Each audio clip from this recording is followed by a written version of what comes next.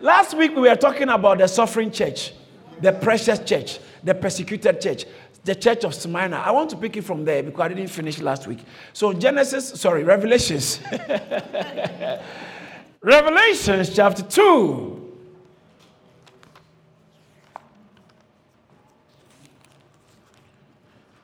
Somebody say, thank you, Jesus. Thank you, Jesus. Revelation chapter 2. Permit me to indulge myself in reading from the verse 1, even though I'm going to verse 10 and 11. To the angel of the church of Ephesus write, these things say he who holds the 7 stars in his right hand, who walks in the midst of the 7 golden lampstands. I know your works, your labor, your patience, and that you cannot bear those who are evil. And you have tested those who say they are apostles and are not, and have found them liars. And you have persevered and have patience and have labored for my name's sake and have not become weary. Nevertheless, I have this against you, that you have left your first love. Remember, therefore, from whence you have fallen, repent and do the first works, or else I will come to you quickly and remove your lampstand from its place, unless you repent. Verse 6, but this you have, that you hate the deeds of the Nicolaitans, which I also hate.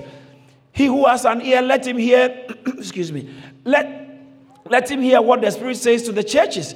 To him who overcomes, I will give to each from the tree of life, which is in the midst of the paradise of God.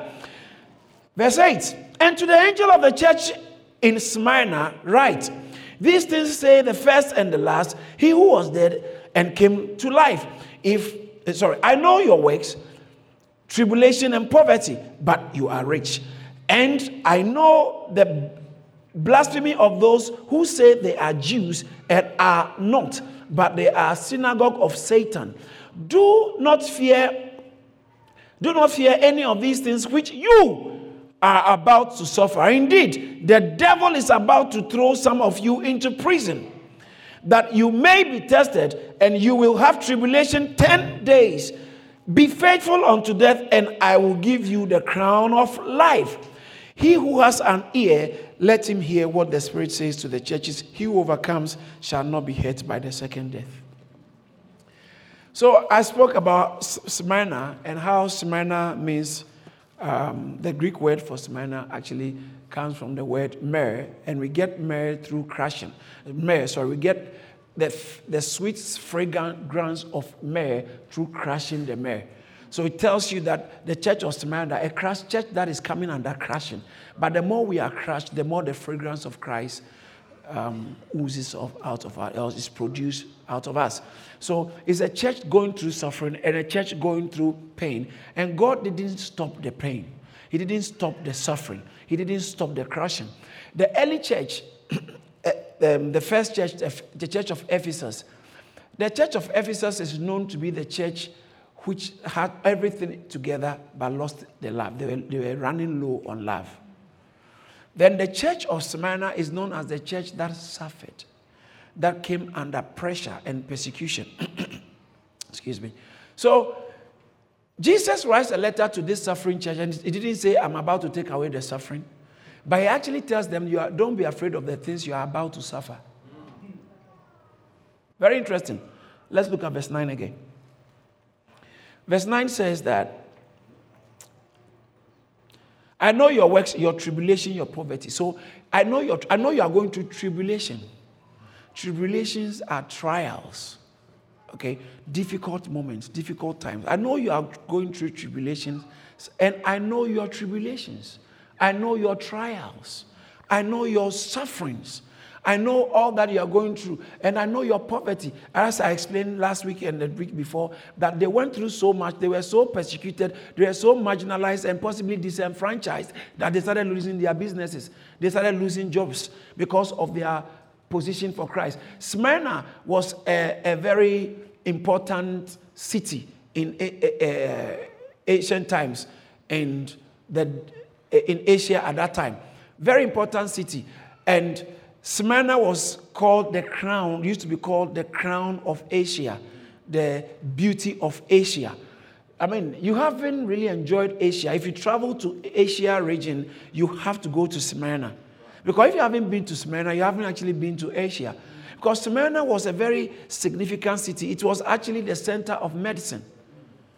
That's where the medical symbol, the pharmaceutical symbol, the snake, came from Smyrna. Because they had this, and they had, that place was full of idols and gods, different gods, demigods, different type of gods and pantheism, many gods. They worshipped all kinds of things to the extent that one of the emperors, Roman emperors, as I said earlier on, were considered gods. And so one of the governors those times in Smyrna actually built a temple dedicated to the Roman Empire. Because so you can imagine how significant the emperors would deem Smyrna. Because it was like the emperor's city. The way Windsor, our queen will go to. Windsor is a special place for them. So it's like Smyrna was a special place, a special city as well for the emperor. So all the people in Smyrna were loyalists to the emperor. If you want to start a rebellion, or you want to start if there's going to be some insurgents, it won't come from Smyrna.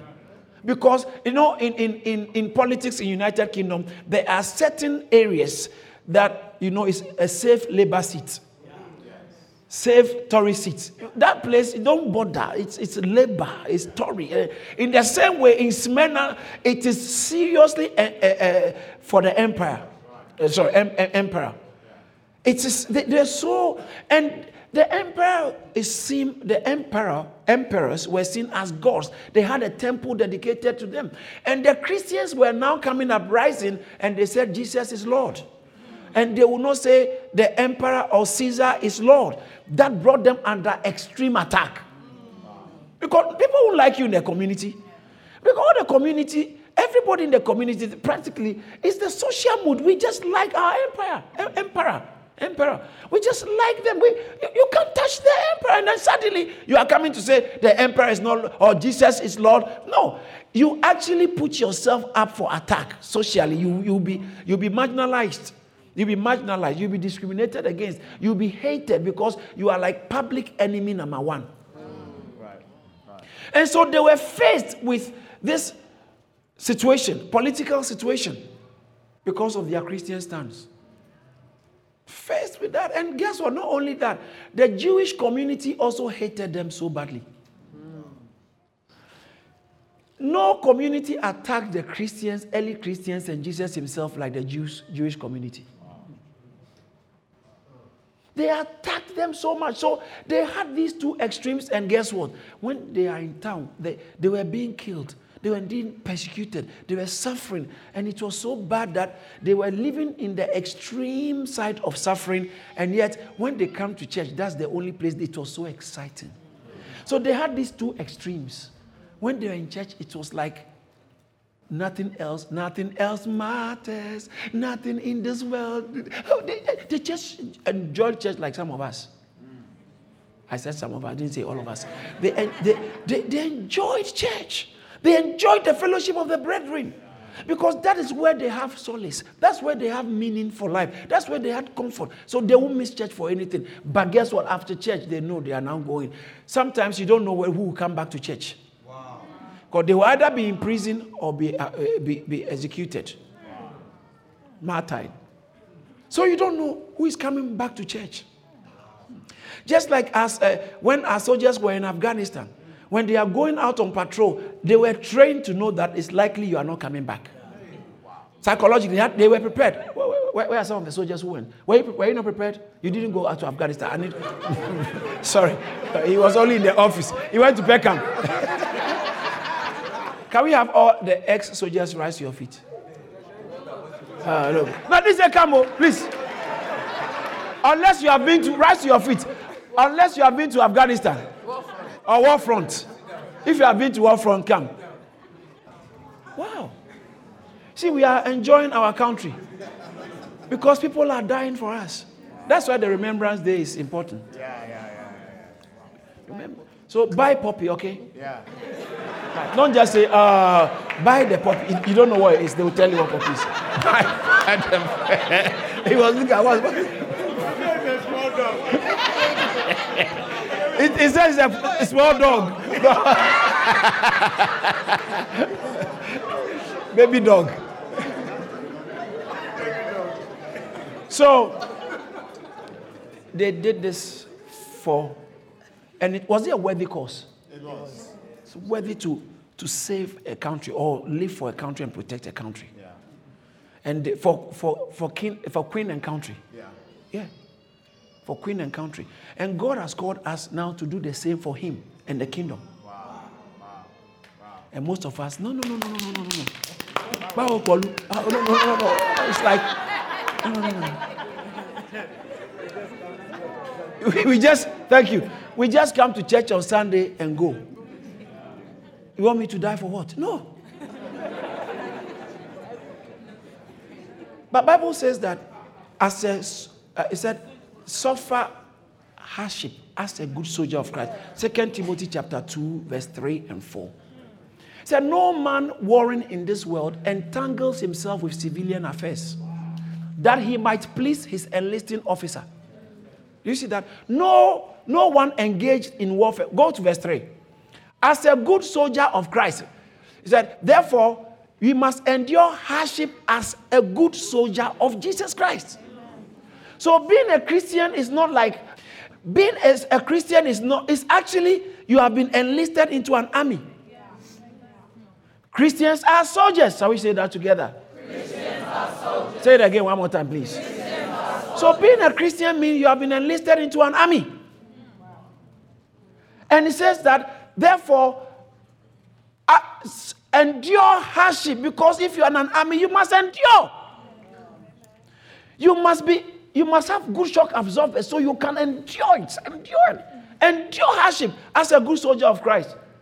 I don't want to come to church again because when I was sick, no one called me. Come on, grow up. My birthday, no one sent me a message that happy birthday. Grow up. Join the K group and be known in the K group very well. Get involved in the K group. Get involved in a small group. Endure hardship as a good soldier of Christ. Then he goes on to say that for no one warring in this world, or no one engaged in warfare entangles himself with affairs of this life. When you read, give me the King James. Affairs of this life. Okay, then it's NIV. I prefer the NIV. Give me the NIV. I'm sure that's what. All right. Civilian affairs. Gets involved in civilian. He wants to please his commanding officer. Who is our commanding officer? Those of you at the back there. Have I lost you? Who is our commanding officer? Jesus. Those at the back, can I hear you louder? Who is our commanding officer? Jesus. All of you, who is our commanding officer? Jesus. So your aim must be to please Jesus as a good soldier of Christ. And so in those days when they were going out after church, they are not sure. In Smyrna, they don't know who will come back. Because of the, please, can you excuse them? Don't join them like you are one of them. Stand somewhere. They are not in their league. They have labored and for this. Because when someone watches the picture, sees the picture, I think that is also a soldier. Therefore, you are not a soldier. You are taking pictures like that.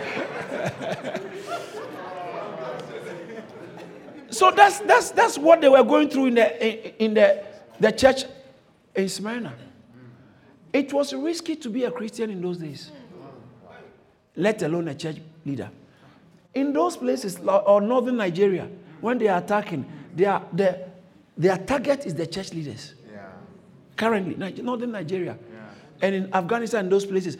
So being a pastor is not fashionable. Not at all.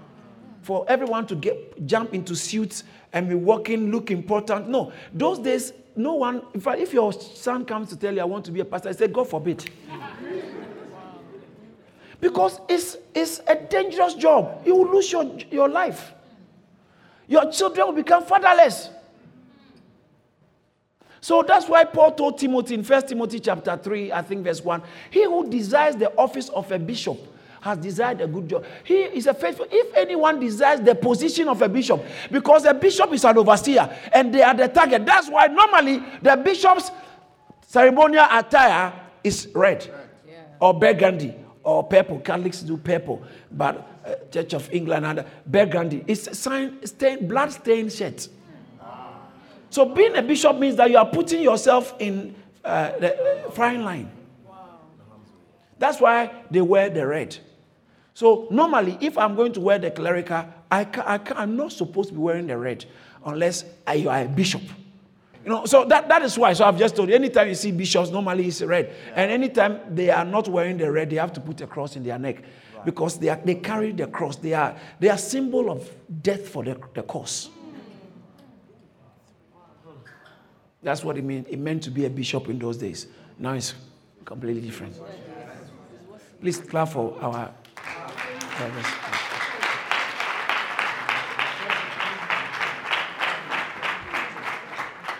So he said in the verse 9 again, I know your works, your tribulation, your poverty, and I know the blasphemy of those who say they are Jews. They say they are Jews and are not. And what are they? Synagogue of Satan.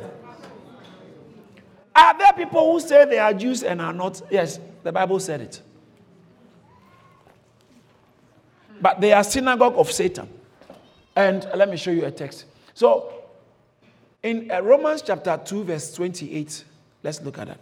Romans 2, 28.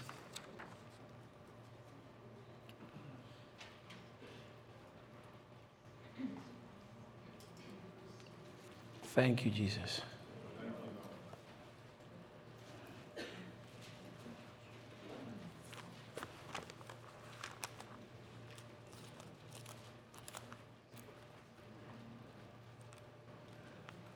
Do you see that? Romans 2:28. For he is not a Jew who is one outwardly, nor is circumcision that which is outward in the flesh, but he is a Jew who is one inwardly, and the circumcision that is of the heart in the spirit, not the letter, whose praise is not from men, but from God. Paul was writing to say, let's not make so much noise about this natural, Jew when it comes to the church. All right, not when it comes to general humanity, because Jews are still Jews. But when it comes to the church, don't let anyone be bothering us. I'm Jewish in the church. No, in the church, what matters is the one who is the Jew inwardly. You must be one inside. Look at the chapter 9, verse 7 and 8. Romans 9, 7 and 8.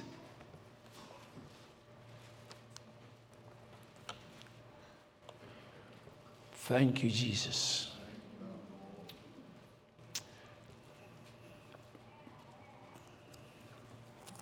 Romans chapter 9, verse 7 and verse 8 talks about how for they are not all Israel who are of Israel. Okay, sorry. They are not, I'm sorry, I'm reading something. I started from 6. Okay. But verse 6, but it is not that the word of God has taken no effect, for they are not all Israel who are Israel, nor are they all children because they are the seed of Abraham. But in Isaac shall your seed your seed shall be called. That is, those who are of the children of the flesh these are the flesh. These are not the children of God, but the children of promise are counted as the seed. So the children of promise is talking about, look at verse 9. It's talking about those of faith. For this is the word of God, that at this time I'll come to you and Abraham shall. So Isaac is a seed, the child of promise. And so in Galatians chapter 4, verse 28, it says that we as Isaac, okay, talking about we Christians. Now, brethren, as Isaac was are the children of promise. So we are the children of promise. But this, and you know what happened? The boy, the child, Ishmael, Hagar's son, persecuted and troubled and bullied Isaac. It's in your Bible. It says that the child of the law, the child of the foreigner, persecuted the child of promise. Because Ishmael was born first before Isaac came. And he was also a legitimate child of Abraham, biological child of Abraham. But Isaac was not just a biological child of Abraham. Isaac was a promised child. So the word of God to Abraham was not to Ishmael. Because God is a God of promise. He was not dealing with Ishmael. Even though Ishmael was his son, Ishmael had not got anything to do with the promise of God. Isaac was the child of promise. And in those days, the child of the born woman persecuted the child of promise. And it's the same in today. And so, when Jesus came, guess who the people who punished him most, who troubled him most, is the elders of the people. Those in much of his troubles came from the synagogue. Matthew chapter 12, verse 9 to 14. Look at it. Matthew 12, 9 to 14. From there, we'll go to Luke chapter 4. And we'll go to John. Matthew, see, verse 9 said, now when he had departed from there, he went into where? Yes. Where did he go? Yes. Most of the problems of the early Christ and the early church came from the synagogue. So even in Smyrna, he said they call themselves Jews, but they are synagogue of Satan. Synagogue was supposed to be a place where the Jews go and worship the true God. It was a place Jesus used to go to the synagogue. Paul went to the synagogue. The early church, they used to go to the synagogue because it was an okay place. But guess what? The synagogue became the center of Satan. Not that it has changed, but Satan now was using the synagogue more than God was using the synagogue. So that's why he said, synagogue of Satan. Look, Jesus went into their synagogue. Look at verse 10. Verse 10. And behold, there was a man who had a withered hand. And they asked him, saying, is it lawful to heal on a Sabbath day, that they might accuse him? Why did they ask the question? It's not because they were concerned about the man. They wanted to accuse Jesus. There are people in churches, there are people in town who are just wanting the pastor to say something. They are asking a question that they might accuse him. Oh, yeah. And there's a scripture said that they might catch him in the things he says. You are here to come and catch us in what we say, so you accuse us. May God punish the devil. Now, verse 11. Then he said to them, what man is there amongst you who has one sheep? And if it falls into a pit on a Sabbath, will not lay your hand on it. Will not lay hands on it and lift it out. You say Sabbath, so your sheep has fallen. Only one sheep you have is fallen into there. You say, oh, it's Sabbath, so I can't bring it out. See that they are hypocrisy. Then he said to them, what man? Sorry, the next verse, verse 13. Of how much more value then is a man than a sheep? Therefore, it is lawful to do good on the Sabbath. He didn't just answer, he gave him an analogy and he answered them. Look at the next verse. We are going to verse 14. Then he said to them, then he said to the man, stretch out your hand, and he stretched out his hand, and the man was made whole. Look at the verse 14. Then the Pharisees went out and plotted. Who are the Pharisees? They were supposed to be the Jewish leaders, the religious leaders of the Jews. The religious leaders in the synagogue. Then they went out and plotted against him how they might destroy him. They might destroy who? Jesus. Jesus was God's agent on earth. But why? Why would someone want to destroy God's agent? Synagogue of Satan. Look at Luke chapter 4. Luke chapter 4, verse 28 and 29.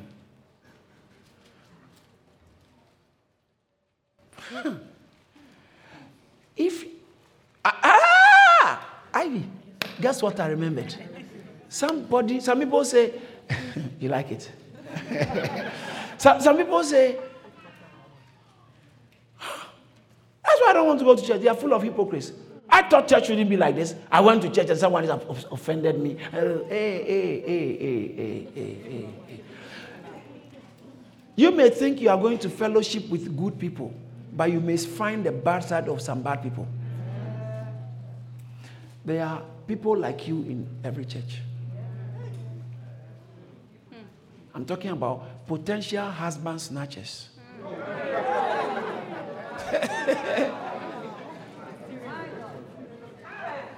Potential wife abusers. They are in the church. So don't say, I went to the church and I'm disappointed. No. Don't be disappointed in church. Just know why you go to church. Jesus went to the synagogue and he preached his first sermon. After he met, the Holy Ghost came upon him and he came out in power from the wilderness. He went and saw the face of God.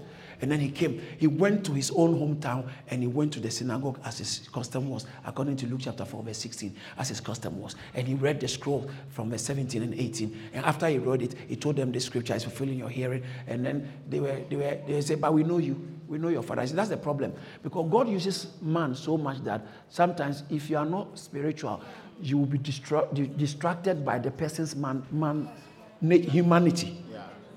The person's humanity, because God has this interesting way of working that he chooses to use human beings with humanity, and yet he puts divinity on them, and they carry divine assignment. But when you get so close, you just see human. So you get confused. But I thought this one, the way it is very anointed, I didn't know you can also eat rice like this. You were on the flight and you saw a great man of God. Maybe you saw Benny Hinn and you saw him snoring. Maybe he's asleep. Then suddenly you are disappointed. Oh, come on. We are so human, that your normal human tendencies and we're just so human. Just so human. So much. That's why Jesus said that a prophet is not without honor except in his own house. Because they see him so much, they find it difficult to accept that, no, you are a man of God. Yeah. Some of you have got brothers who are pastors or sisters who are pastors, and you don't respect them. You don't respect them, and you have joined some other family members fighting them. And you don't understand why your problems are increasing. Because maybe this is the one God is using. Listen, to have a pastor in your family is a big reason for celebration. It's a big blessing. Big blessing. Big blessing. There are many families here. You don't have any minister in your family. You don't have any pastor in your family. You don't have any man of God in your family. It's a crisis. Believe God at least that one. You may have one. If you have two, wow. 3, yeah. 4, hooray. Believe God for that. And some of you, somebody's mother came and was begging us, please don't make my son a pastor. Oh! Wow. Meanwhile, he said, when I get back to him, I vowed to God that this one will do your work. Yeah. He will do your work. Until social desires came in. He said, oh, my son shouldn't be a pastor now because he must have prosperity. My biggest breakthrough will be when my daughters come and tell me, Daddy, I'm convinced I want to do God's work. That will be my biggest breakthrough. Amen. Not getting admission to Yale.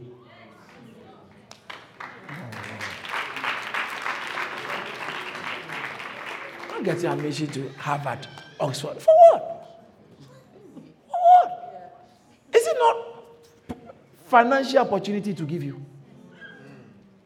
It just boosts your earning power. It doesn't change who you actually are and your destiny. Schooling is just to help you get money. That's why the course you read matters, you pursue, because it's, some of us, you see, no one is employing you because you had a bad course. You go to university to go to go and do dancing. Meanwhile, you two, you can't dance. You dance like a Maasai.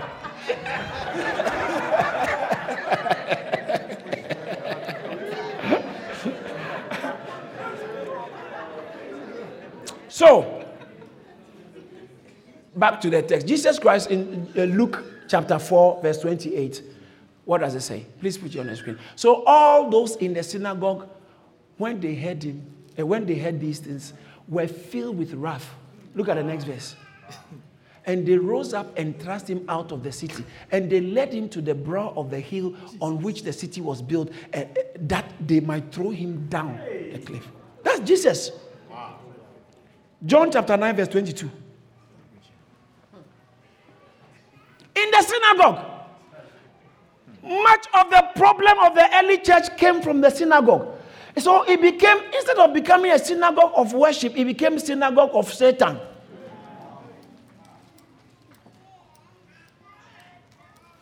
It became a synagogue of Satan. Verse 22. And his parents said these things because they feared the Jews. For the Jews had agreed already that if anyone confessed he was the Christ, he would be put out of the synagogue. You want to say Jesus is Christ, they'll throw you out of synagogue. And the synagogue was the social center. You can't do your naming, you can't do your anything, you can't do anything because that was the center of mobilization and interaction. You want to confess Christ? The biggest problem of the early church, Christ and the early church, came from the synagogue. So that's why he said synagogue of Satan. How about the early church? Acts chapter 4, verse 1 and 2. What does it say? Acts chapter 4. Now, as they spoke these things, the priests and the captains of the temple and the Sadducees came upon them, verse 2, being greatly disturbed that they taught the people and preached in Jesus the resurrection from the dead. They were very worried that these guys were preaching. So they came and arrested them. John chapter 16, verse 1 and 2. Jesus said, a time is coming. Jesus said, these things I have spoken to you, that you should not be made to stumble. Verse 2. They will put you out of the synagogues. Yes, the time is coming that whoever kills you will think they offer God service. Do you know who Jesus was writing this to? Christians. He was talking to his disciples that people will be killing you. The synagogue of worship will become a synagogue of Satan. Why is it synagogue of Satan? Because Satan is actually, they are promoting Satan's agenda. Now they have become where Satan actually, his headquarters, where he's operating from. He's comfortably entered the synagogue and he's operating from the synagogue.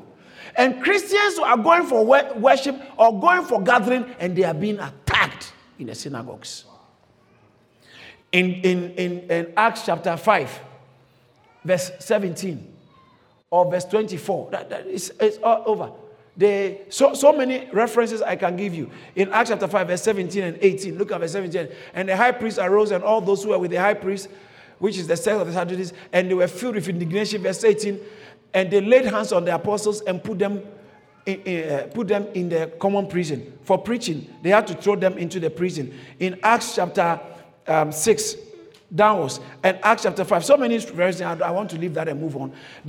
So the synagogues became the center of attack against the Christians. So he says that I know you're suffering. So sometimes we have to be careful, church folks, ushers, church workers. Be careful you don't make our place of worship, place of fellowship, a synagogue of Satan. That people come and people who actually want to worship God and be honest, faithful to God and the body of Christ and the church, and are suffering in your hands. Lord have mercy. All right. So Jesus, back to Revelation chapter 2. He said to them that, verse 9, I know all that you are going through. I know the blasphemy of those who say they are Jews and they are synagogue of Satan. Do not fear of the things which you are about to suffer. Say suffer. Last week, I spoke extensively about dying for Christ, suffering. Philippians chapter 3, verse 8, 9, and verse 10. Let me show you something there quickly. Philippians chapter 3, verse 8, 9, 10. I spoke about it last week. Yes, indeed, I also count all things lost for the excellency, all right, for the excellence of the knowledge of Christ Jesus my Lord. Why does he count all things lost? Listen. I know you have not heard something. He said, knowing Christ is excellent. Get it? I just want to know him. That's the best thing that can happen to me. It's the excellent thing. It passes. It's more than the worth of anything. The supreme preciousness of Christ. He said, I just want to know him. He says, anything that I've gained, I count them lost. Why? For the excellence of knowing the knowledge of Christ Jesus my Lord, for whom I have suffered the loss of all things and count them as rubbish that I might gain Christ. I want. So I don't care what I lose. I just want to gain Christ. Someone say, I want to gain Christ. Said, oh, that I may gain more of him. Some of you are not saying it. If you don't want to gain him, don't say it. But if you want to gain, say, oh, that I may gain more of him. Oh, that I may gain more of him. Say, for the excellency of knowing him, for that I can gain him. I can gain. It's a gain. We count pounds, but God counts crosses. We count gains. God counts our losses. What are you losing for Christ? That you may gain him. The things you are losing for Christ is what God counts. Yeah. Not the things you are gaining in life. I know you've got a new job. I know you've got the best job. I know you've got the best house. Those are not the things God counts. He counts what have you lost for Christ. He's counting your losses. God is counting our losses, brothers and sisters. God counts losses. You count dollars or pounds. God counts crosses. You count gains. God counts losses. We determine our worth by the things we gain and we have gained and stored, but God counts our scars. God counts our scars. Hallelujah. Amen. So he says that I may gain. Look at verse 9. And be found in him, not having my own righteousness, which is of the law, but that which is through faith in Christ, the righteousness which is from God by faith. The next verse, watch it. That three things very important. That I may know him. You see, he says, I count them lost for the excellence of the knowledge of him. Now he said all this, and he said, so that why have I lost all things? 1, that I may know him. 2, what? And the power of his resurrection. So I want to know him and the power of his resurrection. Sorry, it's not 2, it's 1. I want to know him and the power of his resurrection. Yeah, that's it. I know him and the power of his resurrection. 2, and the fellowship of his suffering, being made conformable or being conformed to his death. Revelation chapter 2. The guy even doesn't want to put it.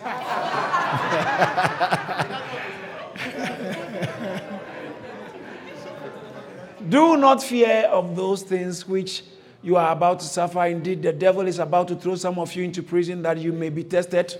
Okay, tested. God has to test you. God has to test you before he promotes you. That you may be tested. And you will have tribulation 10 days. Why 10 days? And I told you, I'll tell you. Why 10 days? 10 days is very short. 10 days is fine. If you're going to do some big, serious deals for some money and they say the judgment will be 10 days, you don't mind. You get the money. 10 days, you'll be okay. But 10 years is a serious one. 10 days. 10 days is very figurative, and even though it's short, 10 is the number of completion when it comes to God. Stop sleeping. When it comes to God, it's the number of completion. After playing the drum for us to dance, don't sleep. It's the number of completion. Say number of completion. That's why we have 10 commandments. It's that the complete set of God's legal demands, moral demands. Complete. You won't have anything more than that. So it's complete. 10 days, 10 commandments. So when Rebecca was about to be taken to her husband, Isaac, after they went to do all the necessary rites, the brother said, don't take her. Genesis chapter 24, verse 55. He said, let her spend 10 days. But her brother and her mother said, let the young woman stay with us a few days, at least 10. After that, she may go. She's going away. But we need some... 10 in the Bible is a sign, is a number of completion. The number of completion. 10 days. In Jeremiah chapter 42, verse 7. Jeremiah chapter 42, verse 7. It happened after 10 days that the word of the Lord came to Jeremiah. 10 days, a completion of a certain cycle or something. Complete. So, in 10 days, Daniel and his friends, Daniel chapter 1, verse 12 to 14. You remember? He says that, you don't give us food. The normal food that is dedicated to idols, don't give it to us. Give us just herbs. And please, test your servants for 10 days and let them be given vegetables to eat and water to drink. Go to the next verse. Then let our appearance be examined before you, and the appearance of the young men who eat the portion of the king's meat, the king's delicacies. And as you see fit, so deal with your servants. Verse 14. So he consented with them in this matter and tested them for 10 days. 10 days. Complete. It's a cycle. Must be completed. So he said, fear not, for some of you are about to be thrown into prison for 10 days. That you may be tested. That you may be tested. And this will happen for 10 days. 10 days. It must be complete. There must be a completion of God's process in your life. It's a process. So in other words, something must be completed. Don't be in a haste to... Thank you, sir. Don't be in a haste to terminate the program. I know you want to move on quickly. You want to be a medical doctor, and from childhood, you have always been an outstanding student. You are so brilliant. So your medical course, they should do it 2 days, 2 months for you. A crash course. No, you have to complete the process. Complete the process. Okay, I know some of you are sleeping. So can I wake you up as I finish? Lady, you haven't known the guy long enough. Tell him 10 days, 10 days, 10 days, 10 days. You haven't known, he's thank you, Kobe. It's just 7 days now. Brother, you haven't known her long enough to commit to marry her. It's just 3 days now. You just met her last week at the party. And already you have checked into a hotel. Oh, no, come on. Come on. Sometimes I ask the ladies who are in courtship, how long have you known him? You have started relating. How long? And I normally advise young ladies, when they are entering into a relationship with a man in church, decent ones. Decent relationship. So what you start is, you keep talking, sometimes maybe 30 minutes for the first 2 days. Don't do 5 hours straight on the first day. Within 2 days, within 1 week, he got to know you. You have already visited him in his house. You sat there till 3 a.m.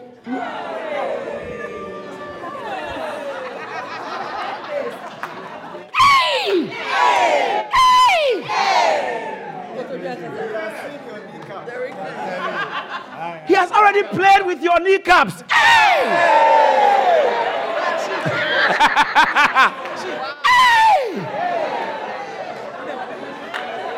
All kinds of jobs have come in already. Somebody scream, 10 days. 10 days. Let the process, let the cycle be completed. Let the cycle be completed. So normally we tell people that at least know somebody at least for 6 months before you say, I'm going to marry the person. No, the person say somebody. Know somebody. Some of you are not happy at all. I will even say it more. Tighten the process, lady. Already, he has seen your knickers after 2 weeks. What is knickers? Is it not shorts? Oh, it's the same. Oh, sorry. Okay, sorry.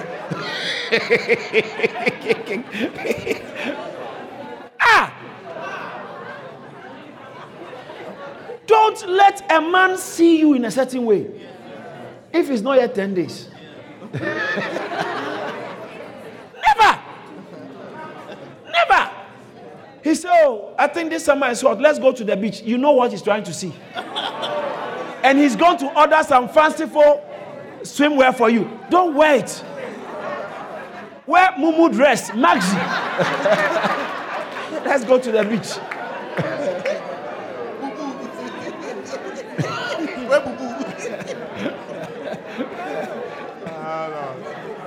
Someone scream 10 days. 10 days.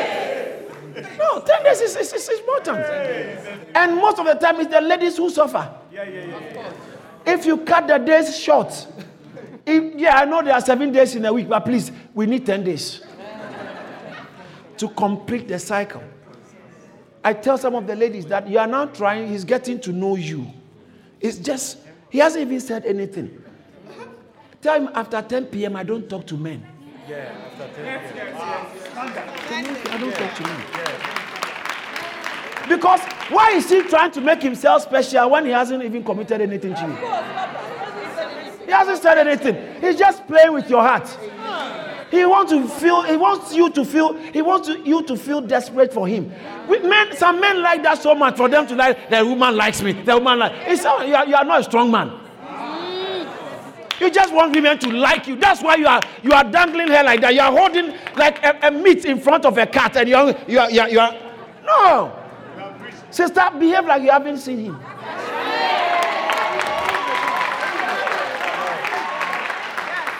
Wear your high heels and let him know that there's a woman passing. Let him know that he will speak the truth.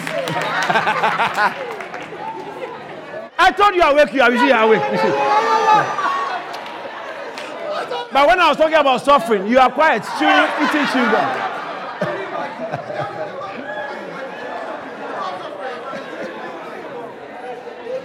If you don't understand it, come later, I'll explain it to you.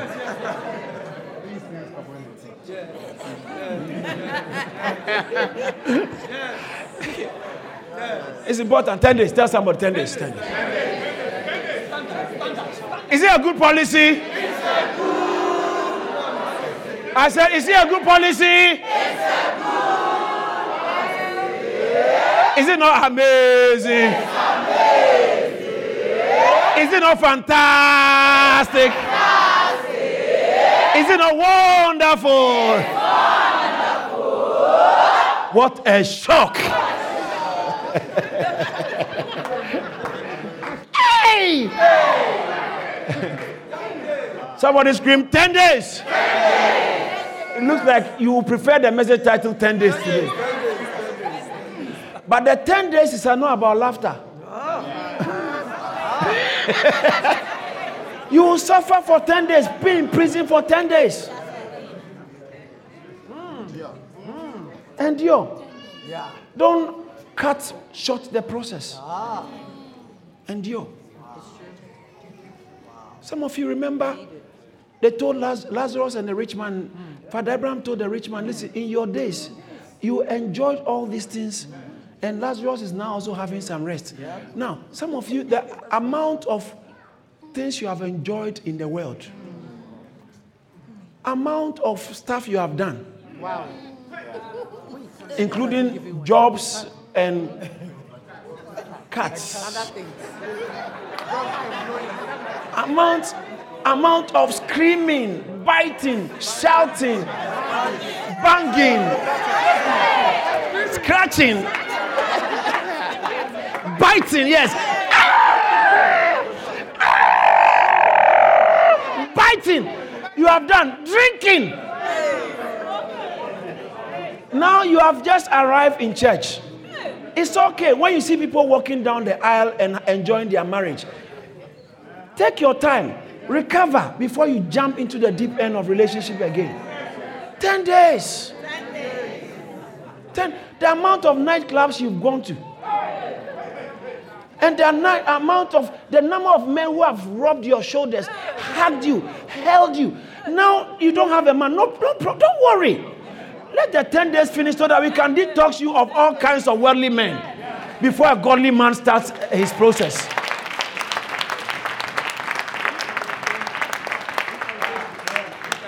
A brother came to me and said, Pastor, I'm struggling now because when he was in the world, he was free. But I said, I'm struggling. Pastor, what's your... I said, 10 days.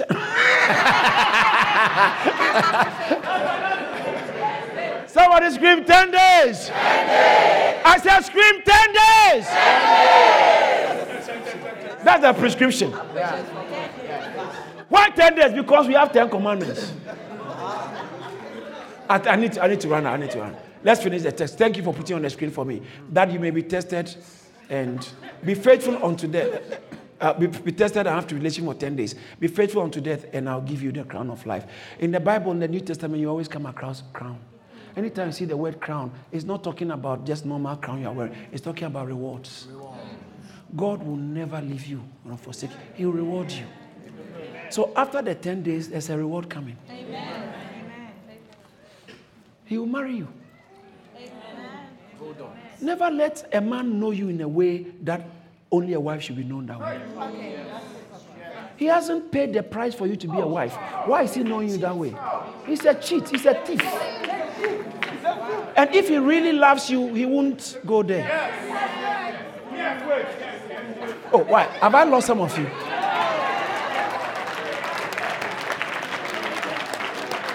Yes. He hasn't paid any bride price. That's why anytime you mention marriage, say, oh, don't worry. I love you. Excuse me. Do not allow any man to enjoy what husbands enjoy from you when he is not your husband.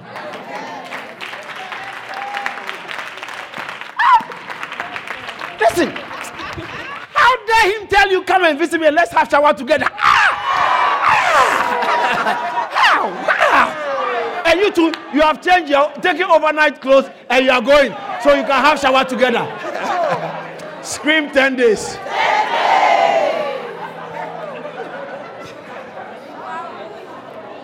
He said, be faithful to the end and I will give you the crown of life.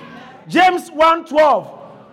Count it on when you go through temptations. James 1:12 says, blessed is the man who endures temptation, for when he has been proved, he will receive what? A crown of life. 2 Timothy chapter 4, verse 8. Verse 7 says that I've fought a good fight. I've kept the faith. I've finished my course. Therefore, verse 8. Finally, there's laid up for me what? A crown of righteousness. Shout a crown.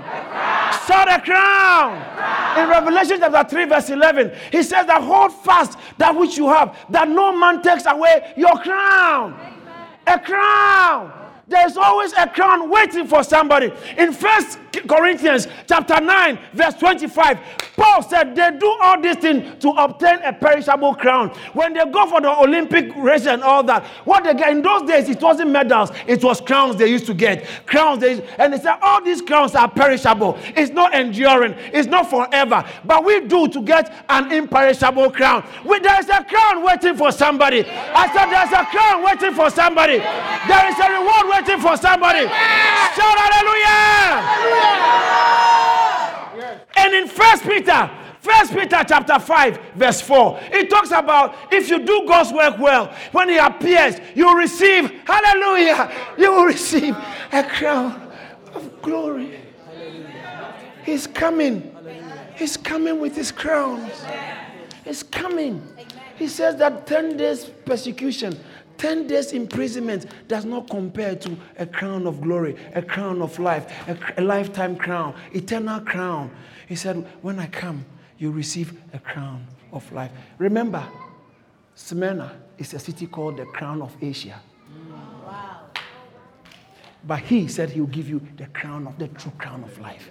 And I told you the Pagos, the mountain, there was a mountain in Smyrna, and it had temples at the summit. Wow. They built temples on it. So when you look from afar, it looks like a head wearing crown. That's why it was called the crown. And the crown was made up of false temples to false gods. But God said, don't let them intimidate you.